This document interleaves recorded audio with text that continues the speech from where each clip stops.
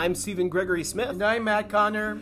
We are bringing treats and tricks for season 6 of the Connor and Smith Show.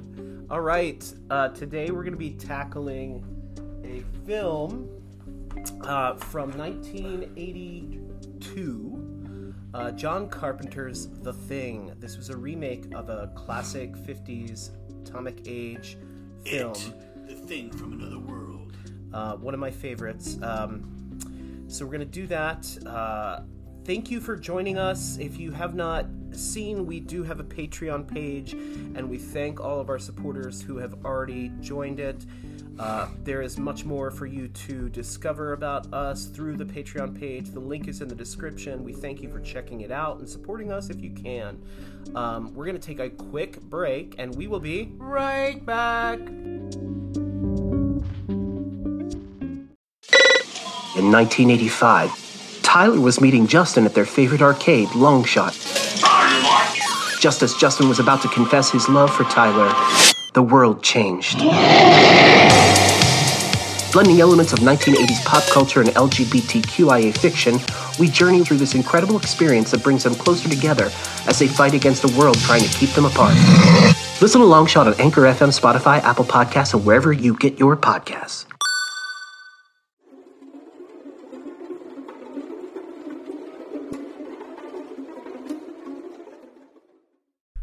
Okay, so we are looking at John Carpenter's The Thing from 1982. Now, full disclosure. Who's John Carpenter? Leave this house. John Carpenter Did he sing with Carpenters? No.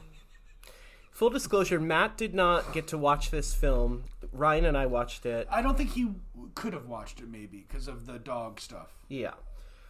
Which is hard to watch. We'll get into that. But, Matt, if you, off the top of your head, were to tell us what The Thing's about, what is The Thing about?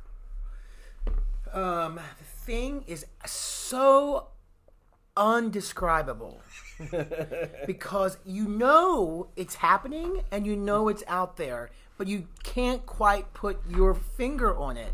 And so the plot, which I think is amazing in this film because it takes place in a very remote part of the world, but it also is sort of placed in a remote part of your mind. And they come together trying to find each other. Wow.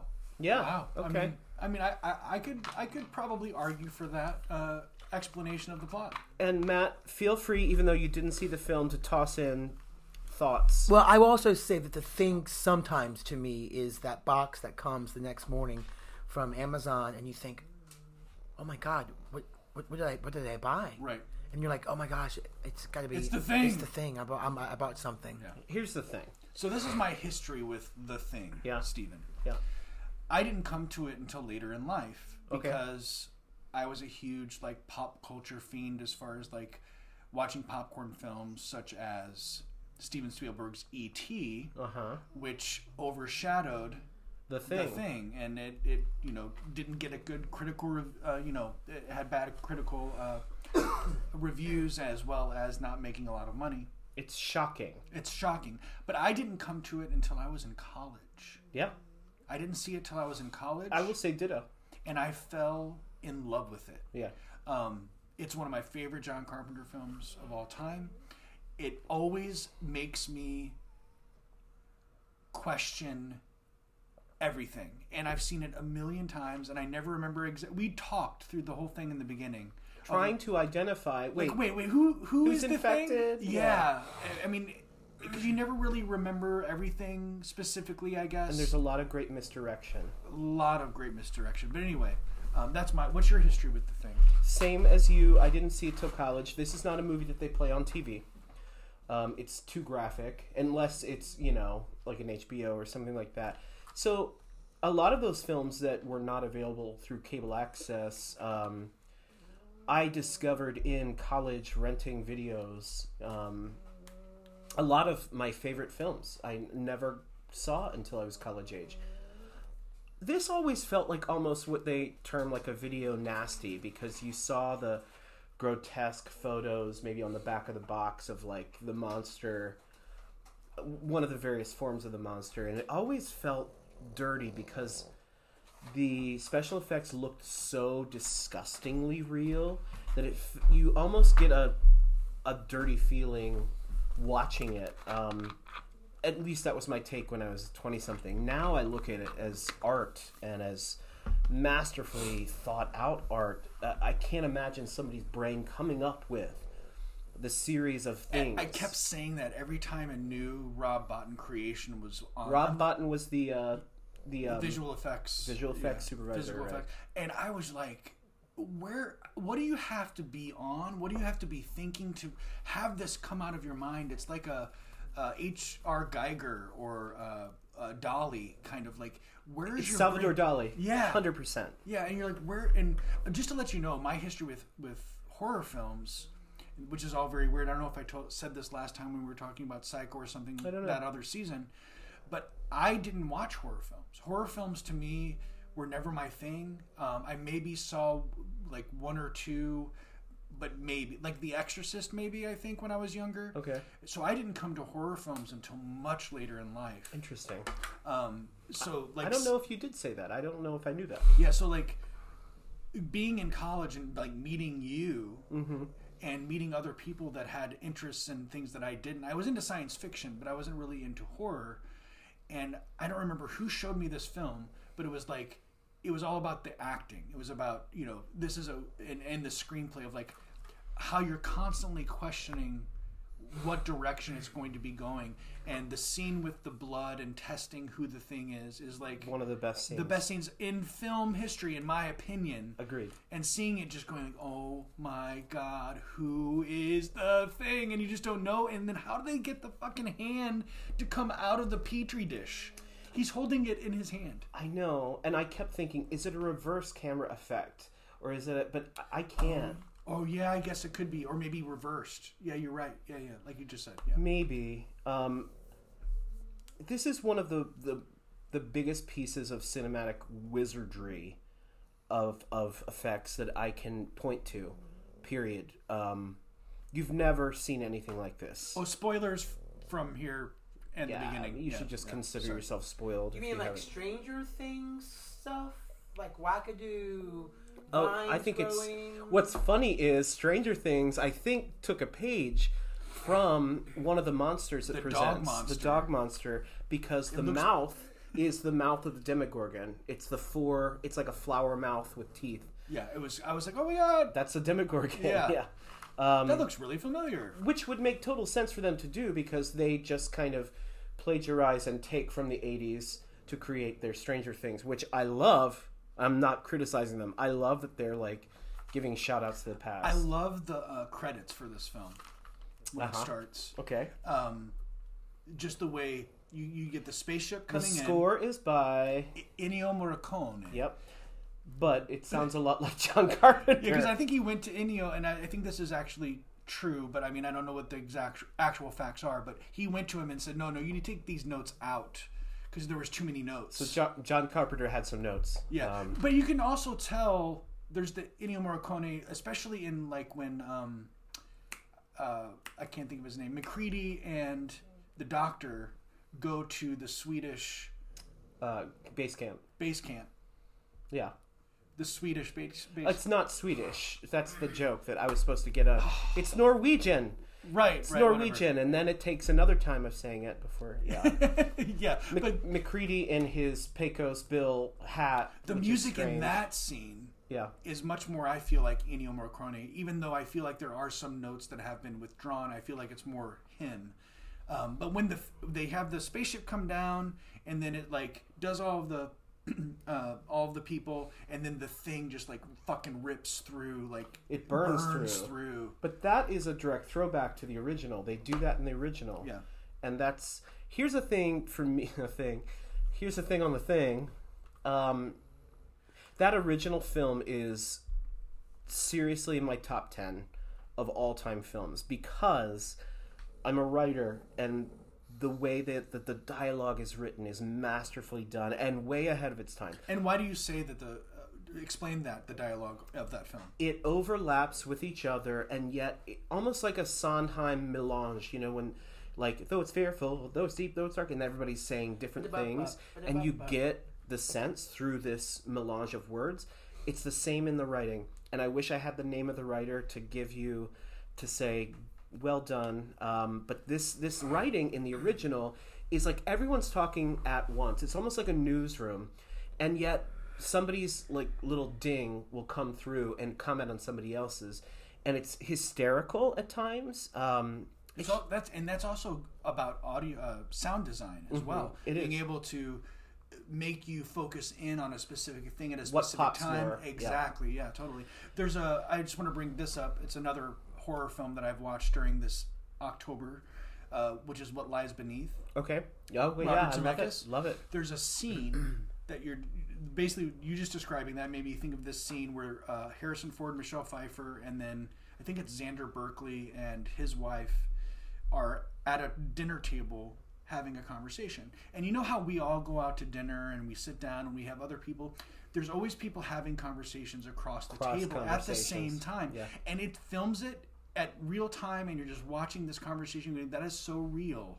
Mm-hmm. And they're all talking at the exact same time, and you're hearing those things from the sound design. That's a great film. Of what you need to hear. But anyway. That's a great film. It is. I've forgotten about that. Yeah. But that scene popped out when you described that. Harrison Ford and Michelle Pfeiffer, really great work. You know, we're not going to read this like a wiki synopsis, but I'm watching a scene right now on YouTube that I did not see this film, but there's a room filled with a bunch of guys, and this one guy's like, here's some rope. Hey, here's some rope. And then they all like look at each other like, what should we do? And this guy comes in, he's like, hey, is there any more milk? And this other guy's like, no, shut up. And he pulls a gun. He's like, don't drink all the milk. And this other guy went to grab, and he shot the guy in the head. And then this other guy walks in and is like, oh my God, all over a bunch of milk. And then he like tries to cut off a guy's finger. I don't think you're getting the right. You're listening without the sound. Yeah. Oh, it's not about the milk. Okay. Yeah. Well, yeah. I was thinking in Antarctica that wasn't a lot of choices for. I will say this: this is a very testosterone-heavy film. There's not you a pointed woman. that out. There's not one woman in it. There is a woman in the original. Original screenplay. Oh no, the original film. In the original film, and they cut her out of this one, so it's all Why? men. I think they were going for when it's almost like a fucking sexism is what it is. It is sexism.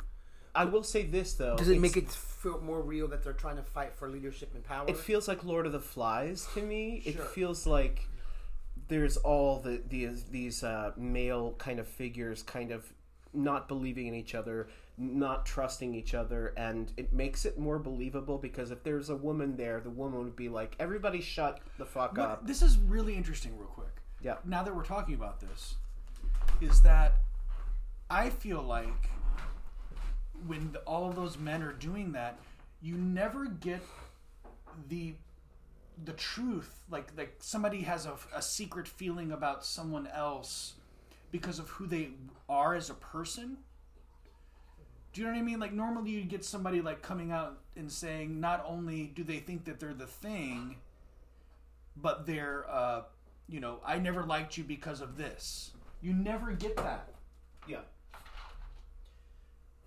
Sorry, Steven's pouring himself something to drink. You mean like why do you have to You mean like an expedited like backstory of why they? Well, do you know how like you have an argument or something and like you have this survival situation. It comes out. And it comes out. It just comes out. That doesn't happen. Only once, and that's from Blair, who's played by Wilford Brimley. Yes, Quaker Oats and diabetes. Oh, you're right. He says, watch... I'm sorry, is that his name, Blair? He says, watch Clark. Watch Clark. Clark is the guy with the dogs. No. He said watch Clark because of him thinking that he was the thing. But it wasn't because of who Clark was.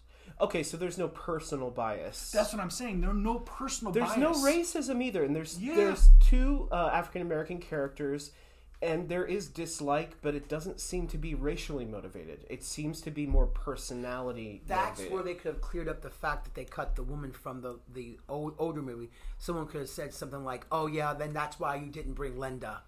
Well, I think they cut the woman because, spoiler alert, nobody survives this film. No one? Yes, they do. Who survives? McCready and they are gonna die. They're gonna die. I don't know. They're gonna die. I don't know. Maybe one of them's the thing. There's never been a sequel. They died. Hey, was this a book? No, I don't believe so. I don't know if it was based on a book or not. The original film, I don't know. And I'm having a vague memory, and if you want to, in the discourse, actually give the story if you know. But I think John Carpenter was looking for something to do, and I think it was like, well, I mean, I guess I could remake this. I don't think he really wanted to remake it. And then the guy that came in that was Bill. So did you write down the writer's name? Bill. Yeah.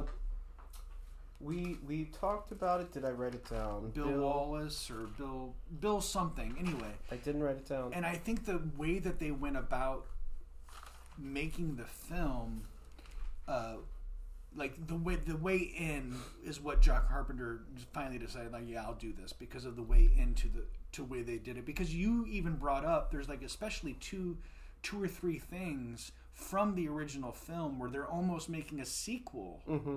To that original film. What were those things? Okay, so when they go to the Norwegian base, that's not Swedish, but Norwegian, there is the block of ice that this thing came out of that is legit the same thing but there's more people standing around it. There's video footage that's all black and white that is footage of people standing in a large circle, and they're using cordite to blow up this circle, which is an assumed UFO that's beneath the ice. Oh no, the scene you're talking about when MacReady and the doctor go to the Norwegian base, mm-hmm. and there's the thing that they had taken out of the block. Yeah, the block in the original film. Aren't there more people standing around that block? In my memory of the original film, no, there's people standing in the circle of the but UFO, not on the block. No, okay. No, the block is then taken and put into a room, and there's like a electric blanket put on it or something like that. To melt it and all that. This isn't like the reptilian people sort of idea that it lived down there. Yeah, so basically, the very first thing you see before the credits roll is a spaceship basically crashing into Antarctica. Mm-hmm. You don't know when this happened. It just shows you that this happened, and then eventually you find out it's been 100,000 years or whatever. But so the first thing we see, which as you're watching the film and you've never seen it before, is you see this dog. It's almost like aerial wolf hunting. Exactly. This dog, which happens a lot, running like what kind of dog? I think it's a wolf. Oh, you think it's a husky? A husky. That's what I was thinking, because it would have probably been the dogs for a sled or something. It's a husky. They are Norwegian. Yeah. And this helicopter chasing it and them shooting at this fucking dog and throwing grenades. So you're like, why are these people? Yeah, why are these people trying to kill this dog? Like, and if you were to come into this film without knowing anything about it, like, you're like, fuck those dudes. Fuck those guys. What the hell are they doing? And then the dog is running to the American camp. And it gets there and it like runs and like they're all gathered around because the helicopter's coming in or whatever. And they're like, "What's happening?" There's a helicopter shooting, and and the Norwegian guy drops the grenade and it blows up the one guy and the helicopter, and the other guy's with his gun is running towards these men, shooting, and shoots one of the men, in the leg. To which the leader, the colonel or the whatever, breaks the window out with his gun. He's inside and shoots the guy in the head. In the head. And so you're like, what the hell is going on? Why did this dog have to die so greatly? And then this dog is also, if we could nominate animals for Oscars, this fucking dog. It was probably multiple dogs. Sure. Yeah. But the acting that this dog gives is so like especially subdued. In the hallway scenes. Yeah. Like the hallway scenes when he's like looking and he's like searching. There's like one long shot of him coming from one end of the hallway forward. We're saying he, they, she, whatever. They were walking very undog-like, very almost like there is something up with this dog. This dog is not a dog. It is another being is living inside this dog, and this dog is very mannered and carefully walking and looking, and almost to the point you're like, how did they get this dog to do this? Yeah, totally.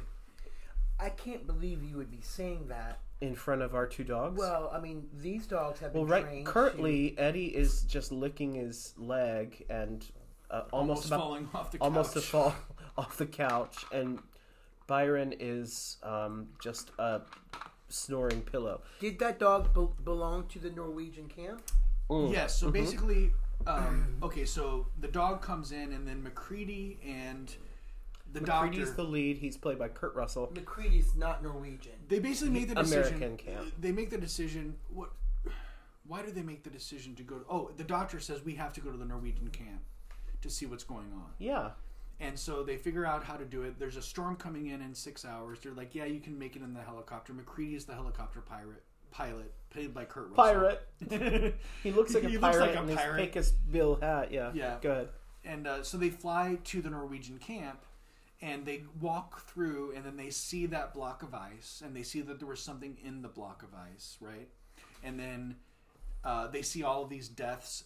And they bring this weird amalgamation of flesh that is like it kind of looks like a person, but it has isn't. 2 heads. Yes, They're 2 heads. merging into one, and it was burnt.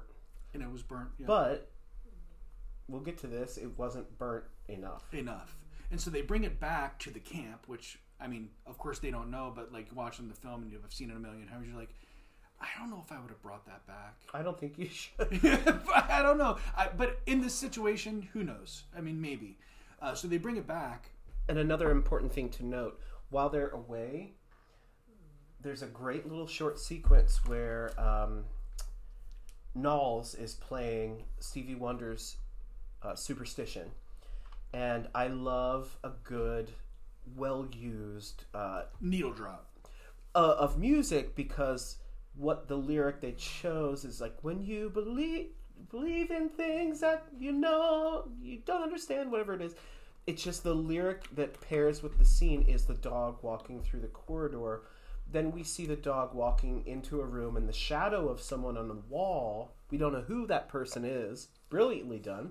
Then we see the shadow turn and see the dog. Then the dog walks in. Blackout. We go back to Norwegian camp. So we know something's up with this dog. There was music playing that's like talking about weird things. I just love Knowles. He's like the guy that's trying to sleep. He's like, could you turn that down, Knowles? And he like walks over to the boombox and he goes, and he doesn't like touch it. He doesn't turn it down. He doesn't turn it up. He just leaves it. I just love that. It's there's a lot of that beginning stuff. Well, we didn't bring this up. The geography that is shown as the dog is running in and the helicopter is flying, you get all of the geography of the camp, which is just amazing, because from this point on, everything that happens in that camp, you're going to know exactly where it is in comparison to something else. We also didn't talk about MacReady. Kurt Russell is playing this ancient game called Chess King and loses and pours his scotch, his J&B, into the machine. It sparks and explodes, thus ruining it for everyone else. And then we find out they've only been there a week. Yes. You're like, you just ruined the chess game for the entire how many months you're going to be there. Yeah, I mean, that's excessive at it's the beginning. Really excessive. And he calls her a cheating bitch, which, come on, Kurt Russell, sexism, but whatever. So this is a thing. The first dead body they find at the Norwegian base has a razor in its hand, and its throat killed it. slit. Oh my god, that whole scene, like, just to see the blood frozen like icicles off the wrists. So I assume that person killed themselves because they either thought they were infected, or I don't know. We get no answers at the Norwegian base other than things are fucked up, and we have this weird. Is this about an infection, a virus? In a way, yeah. It's an alien. It's an alien. Yeah, and so it needs a host, or we're not sure, because the last thing that the alien does, you're like, well, that doesn't really stick with the rules. We'll get there. But yeah. The dog, though, when they get back from the Norwegian base with this weird dead body that's not dead, they basically say, what's this dog doing just like hanging out with everybody? Put it in the dog pen with all the rest of the dogs. Yeah, but while they're doing that autopsy, this is another thing bringing up, we talked about Jaws earlier in the season, is the look on Wilford Brimley's face, the smell. It's not just that it's this disgusting thing, which it is. It's a beautiful sculpture of disgustingness. Yeah. You get this, like, visceral. This smells, and I'm tasting it. Like Wilford Brimley really sells that whole smell. Like he's like goes like he moans with the stink of it. Like oh yeah, like you're gonna throw up kind Yeah. of thing. It's really which great. when paired with the visual. But I was gives gonna you- say, I'm sorry. I A meant- nice Chianti. Yeah. I was also going to say with the setup of all of the geography, you also get the setup of the way these guys are. Like this is all old hat to them. They all know each other. They've done this maybe a few times before. Yeah. And like you really get a feeling of life in Antarctica, in this science research place. You really get that feeling. Sure. Like this lived-in feeling of this is the way the life would be here. And then it's just fucking blown apart. So you don't really get to live with them with that, but it's set up so well. Do those camps exist Yeah. Yeah, totally. for Yeah, science? because you remember in the pool this summer we were talking to somebody who was like trying to get somebody out. Oh yeah. That's another story. Never mind. But anyway, And Antarctica is no polar bears.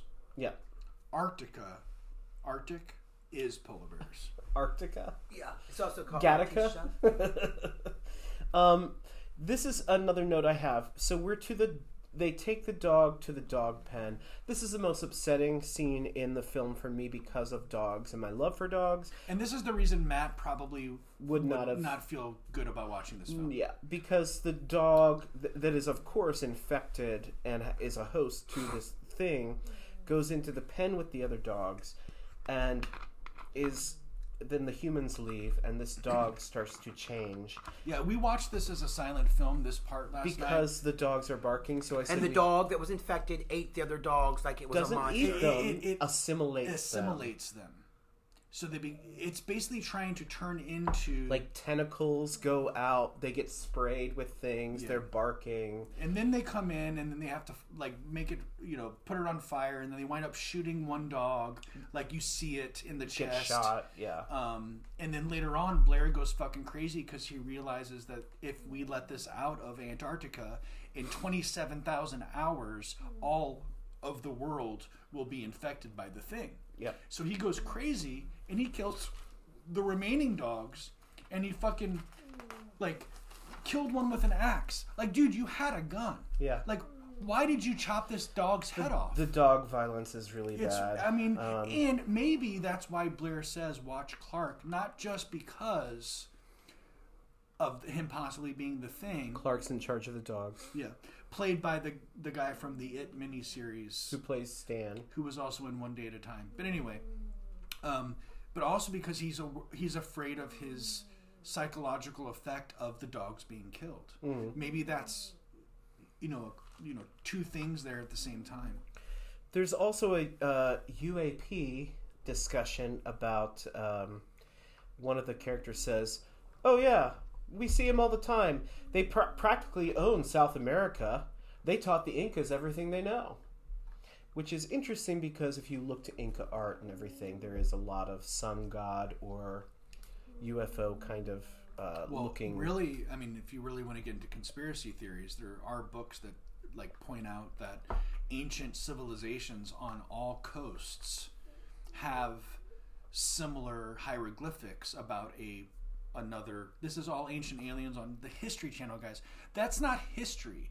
That's like speculation, right? That's not like why is anyway. Sorry. It So- could be called Speculation Channel. There you go. So Blair Wilford Brimley does some computing and gets a 75% chance that one or more of the people in the camp is infected. Besides the dog, and that whole scene of the monster that Rob Bottin creates out of the dogs and everything It's else, disgusting. it's disgusting. And then it like breaks through with these hands through the ceiling and like climbs out. So we're starting to see that the monster can't even escape itself of what it is creating because it replicates your cells. It's trying to make a you. Okay, so it did that thing with the with that roof. So maybe we can say at the end when it goes, you say it's out of character for the monster. Maybe it's doing the same thing but on a quicker scale. I don't know. Maybe. I wrote something's wrong with Blair at this point. And I think it's stress. Of course, this is before he takes the axe to everything, but we learn why that is.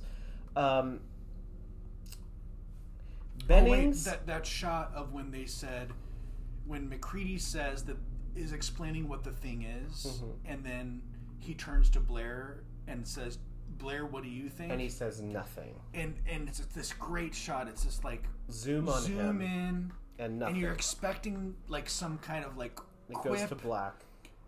and he just looks up, and the look that Wilford Brimley gives like tells you everything you need to know. Of course, I believe what he just said. Bennings, the red-headed, bearded guy, we find is in transition. They burn him. He is one of the things. Which I guess. he found. No, it wasn't him that. Wait, found did he know he was in transition? No, so the body that they brought back from the camp is thawing, and the blood is dripping down, and he's in the room that the blood is dripping down from. Next thing you know, this guy is like running out of the camp, and they catch up to him, and he looks like him except his hands are like monster hands with thick claws. like he hasn't finished changing into And a they burn version him. of himself, and Do they you burn him. think that maybe someone could have put a memo up in the cafeteria that said Or on the Facebook page. "Do not bring anything back to camp that you find"? So now Clark and Blair are missing at this point. And then Blair smashes the helicopter and seemingly he's destroyed the radio. This is after he's run the simulations on the computer, and it says 27,000 hours from now. If the thing gets out, all of the world will be infected. So he's killing. He killed the dogs. He destroyed the radio. He destroyed the helicopter and the tractor. Whatever. And I don't think he's infected at this point, right? He wouldn't have done all of those I don't things. think he is yet, but they put him in the tool shed. That's when he says to watch Clark. I'm going to need you to cut out the time when I stuttered there. That's okay. Okay. Tool shed. So they want to test everybody's blood, and they have samples of everyone's blood, reserves of everyone's blood, in case anyone needs blood, which I thought was interesting. But somebody has removed all the blood. They never explain about the key either. There's a key that only 2 people could have. Neither one of them were infected, so it's interesting. I wonder if the thing can morph into the slot of a key and turn it. Right. At this point, there's a ripped up MacReady vest that's found, so there's some suspicion about MacReady. He gets locked out, and he says nobody trusts anyone now, and we're all very tired. And then he erases that. Yeah.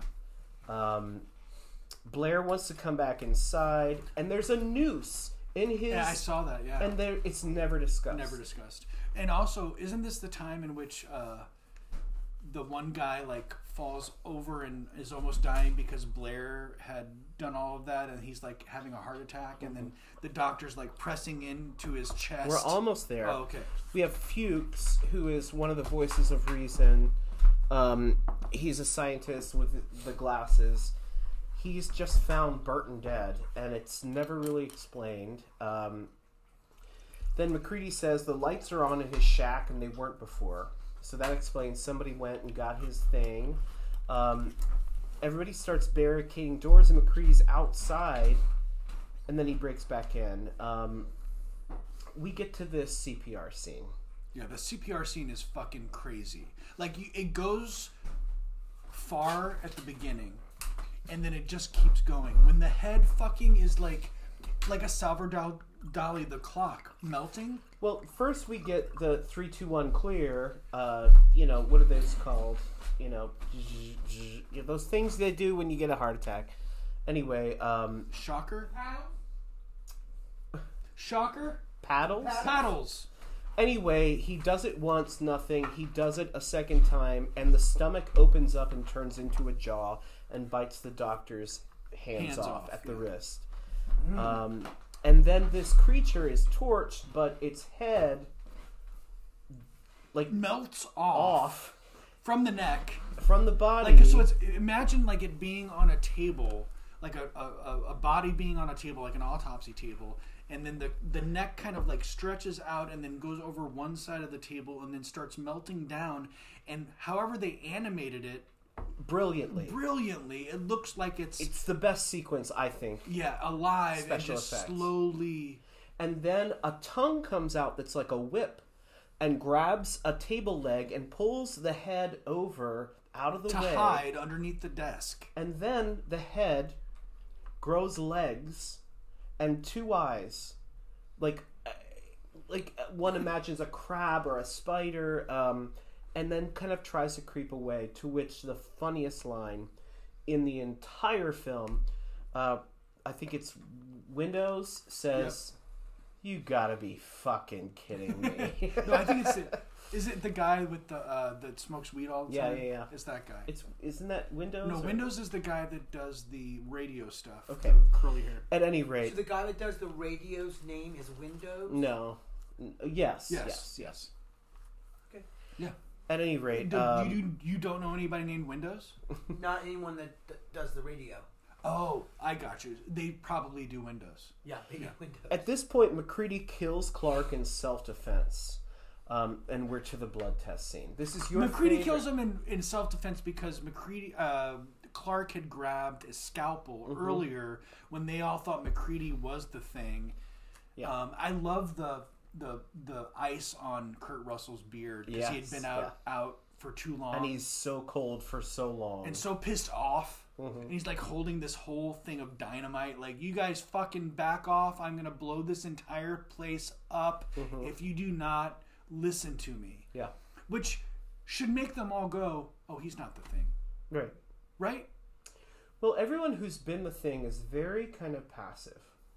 Everyone who it turns out to be, no one's of strong opinion. Everyone's just kind of like, I may not even know how to say all the things I should be saying.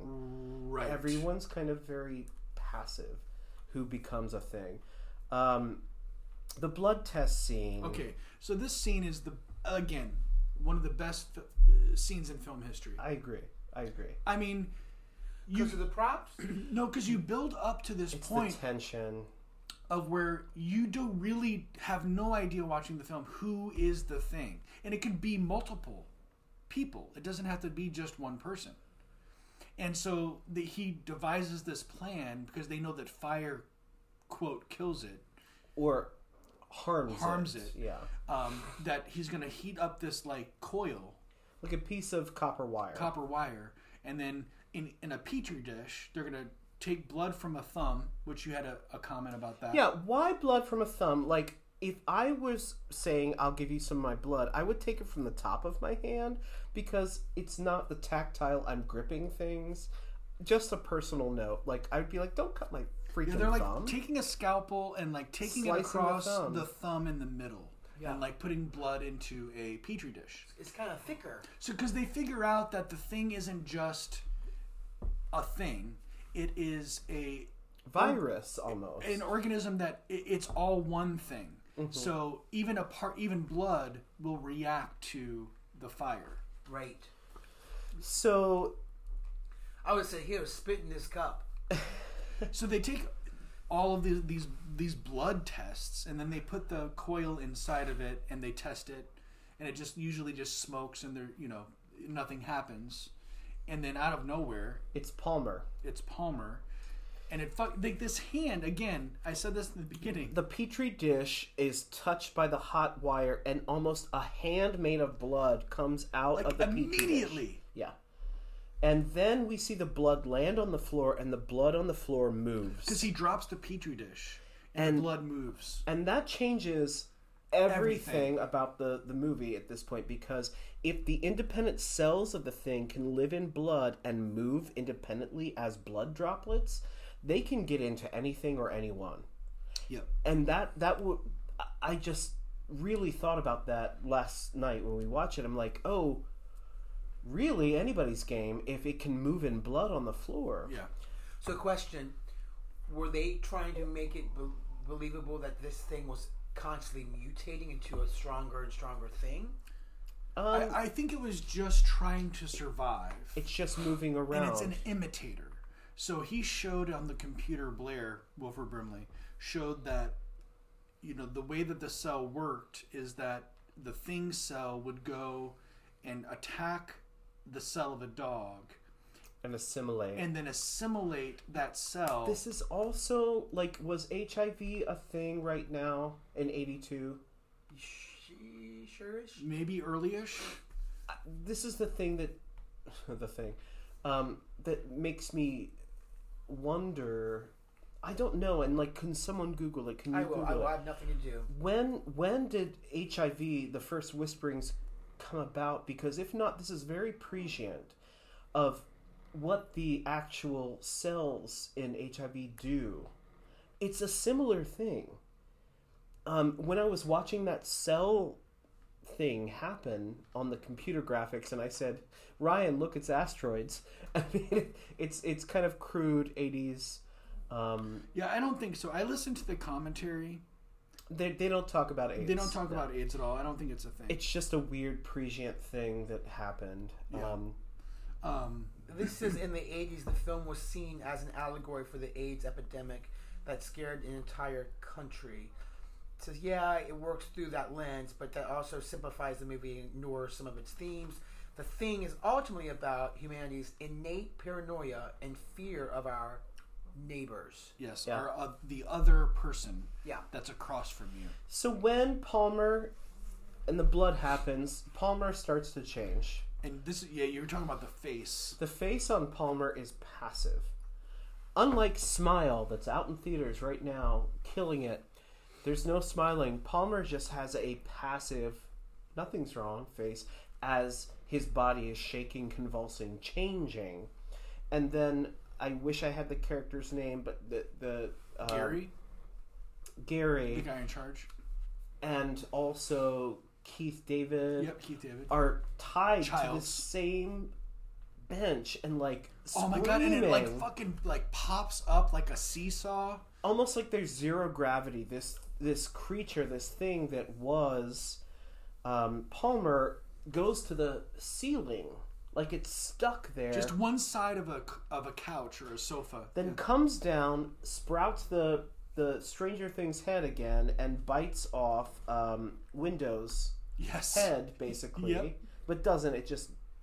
And then they both get torched It and eats blown him because up. it's like it's being Windows is being like flopped around inside. Which, watching it now, I mean, editing wise, it was good for 82, but like you can tell it's a dummy. Mm-hmm. Like, which I don't fault. It's still disturbing It's to still it's still disturbing. Just the thought of it happening. me. But so no one else left is a thing. Everyone gets their blood tested after the torching. Yep. But Blair, Who's in the tool in shed, the tool shed? and also the blood got away. So like, the thing is viable now through Blair. So at this point, what we have is McCready, Knowles, Keith David, and Childs. Right? And they just wait. No. There's one other person. No, Knowles. No, Keith David. there's three people that go outside and Childs stays. The three people that go outside are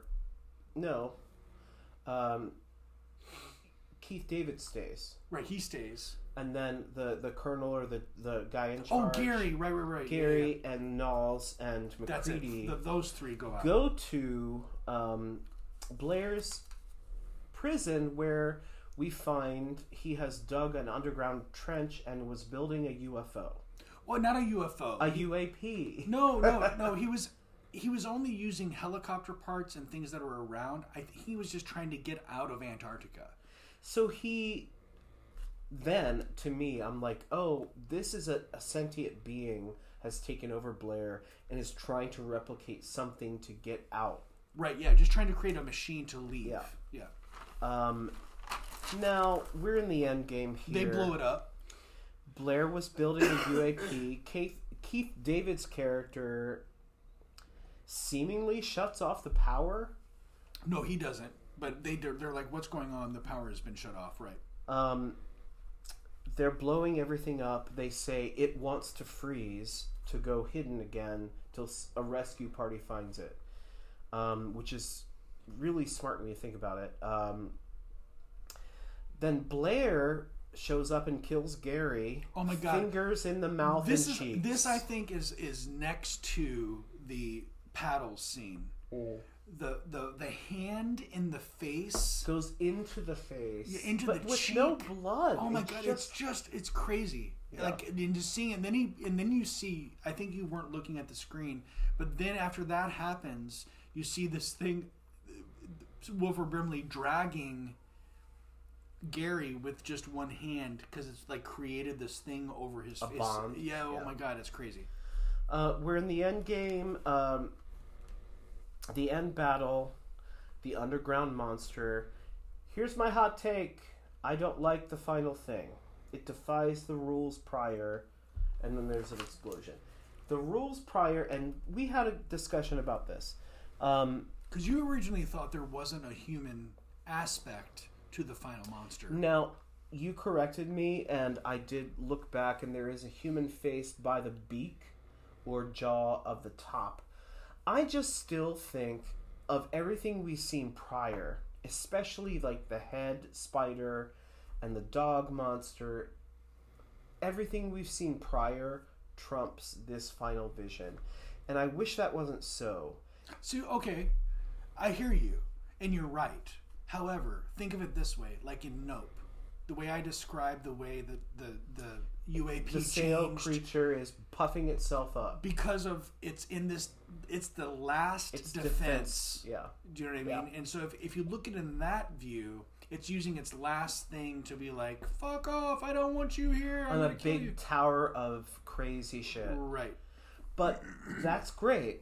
What I don't like are the tentacles in stop motion that take the TNT detonator down. Right. It's right. the first when we've seen tentacles like They were tiny. amazingly like Yeah. moving around, and then we see this like, oh, that's stop motion. Right, like these two huge tentacles that pull it down. I would be interested to listen to the commentary and go, were they like I think there was something about it, if I remember correctly. near the end and they had to like finish it up? I do. Beginning into the end, because basically, who is left is McCready and Childs. What happened to Knowles? We don't see. Well, we never don't see, but you figure with what happened to Gary that the Wilford Brimley thing I did know something it to bothers Knowles. me. It's just like another black, It's very possible disposable character. that he. Well, it's also possible that he got free. That he's not. That he is the thing and he hasn't died. It's I guess possible. so. I guess so. So you get Childs, which is played by Keith David, and Kurt Russell, McCready at the end. And this is the part of the commentary that I really enjoyed listening to, and I made you listen to last night. It was supposed to end in a different way. And it was Kurt Russell's idea to end it the way that they ended it. Great idea. Because otherwise you're either getting, you see a helicopter in the distance coming to save them. They kill each other. But this leaves it with like, well, is one of them the thing or is one of them not the thing? They sit around together sharing a bottle and drinking from it, which means if one of them's a thing, they're both the thing. And Kurt says, "Where were you for this time?" and doesn't trust him. And he says, "Well, if either one of us has surprises for each other, I guess we'll find out soon. Let's just wait a while." And basically what they've said, they've burned and blown up the entire base, and it's raised the temperature, but it's going to come down to be like -100 very soon. And they're like, well, we'll just sit around and see what happens. And the thing is that if one of them is the thing thing, is, the thing is, if one of them is the thing, and they don't kill each other, then one of those things is going to freeze, and it's found. all going to start over again. Yeah. It's all going to start over again. So that's the thing. What are your favorite? How come there hasn't been a sequel? There was a there's prequel. Which isn't very good. It's okay. It's interesting. It's like a companion piece. Yeah, it's basically because What happened at the Norwegian the base. Norwegian base prior to it, the dog running towards What's the it American called? base. Is it? It's called The Thing. God, they need to be better about their marketing. Anyway, what are your... Okay, John Carpenter. You asked before, who is John Carpenter? One of my favorite directors. What are your favorite, Ryan, What else has John Carpenter done? Okay. We're talking about this now. Well, let's get the list up. This is what we're gonna do. So, I can tell you right now, as you look it up, the movies that John Carpenter has made that mean something to me are Halloween, Halloween 2, The Prince of Darkness, The Fog, The Thing. So we discussed this. We're gonna give everybody our top 3 films directed by John Carpenter. Okay. Directed by. Yep. Which is not a lot, which is very sad. So, Dark Star, which was, I think, a student film. Then Assault on Precinct 13. Halloween. Someone's Watching Me, which was a TV film. Elvis, which was also a TV miniseries with Kurt Russell playing Elvis. The Fog. Escape from New York. The Thing. Christine. Starman. Big Trouble in Little China. Prince of Darkness. They Live. Memoirs of an Invisible Man, Body Bags, which I believe was either HBO or Showtime, In the Mouth of Madness, Village of the Damned, Stephen hates that one, Escape from LA, Vampires, Ghosts of Mars. He did a couple episodes for Masters of Horror, and then the last real film he directed was called The Ward. Yeah. So that's John Carpenter. So I'm sure there's a few in there that everybody's heard of. I saw Starman. So did you? Yeah, I saw Starman in the theater. Starman was. That was Oh my God! Did you? I think I'm saying I this loved it. out of context. I think that was his hugest hit. That's Halloween. No, it spawned. Well, that's true, but it spawned. It did spawn a television show. Starman times 5. You Yeah. know, films There 6, was 7, 8. was merchandise, I'm sure. Yeah, you're right. Halloween, you're right. I'm totally wrong. But Starman may be the second highest grossing because there was a Starman TV show as well. It wasn't just Starman the movie. There was a Starman TV show, so it had to have had some kind of audience for them to, green light the television show. Yeah, nothing's All bigger right. than Halloween. Not top 3 John Carpenter's films in no particular order. Yep.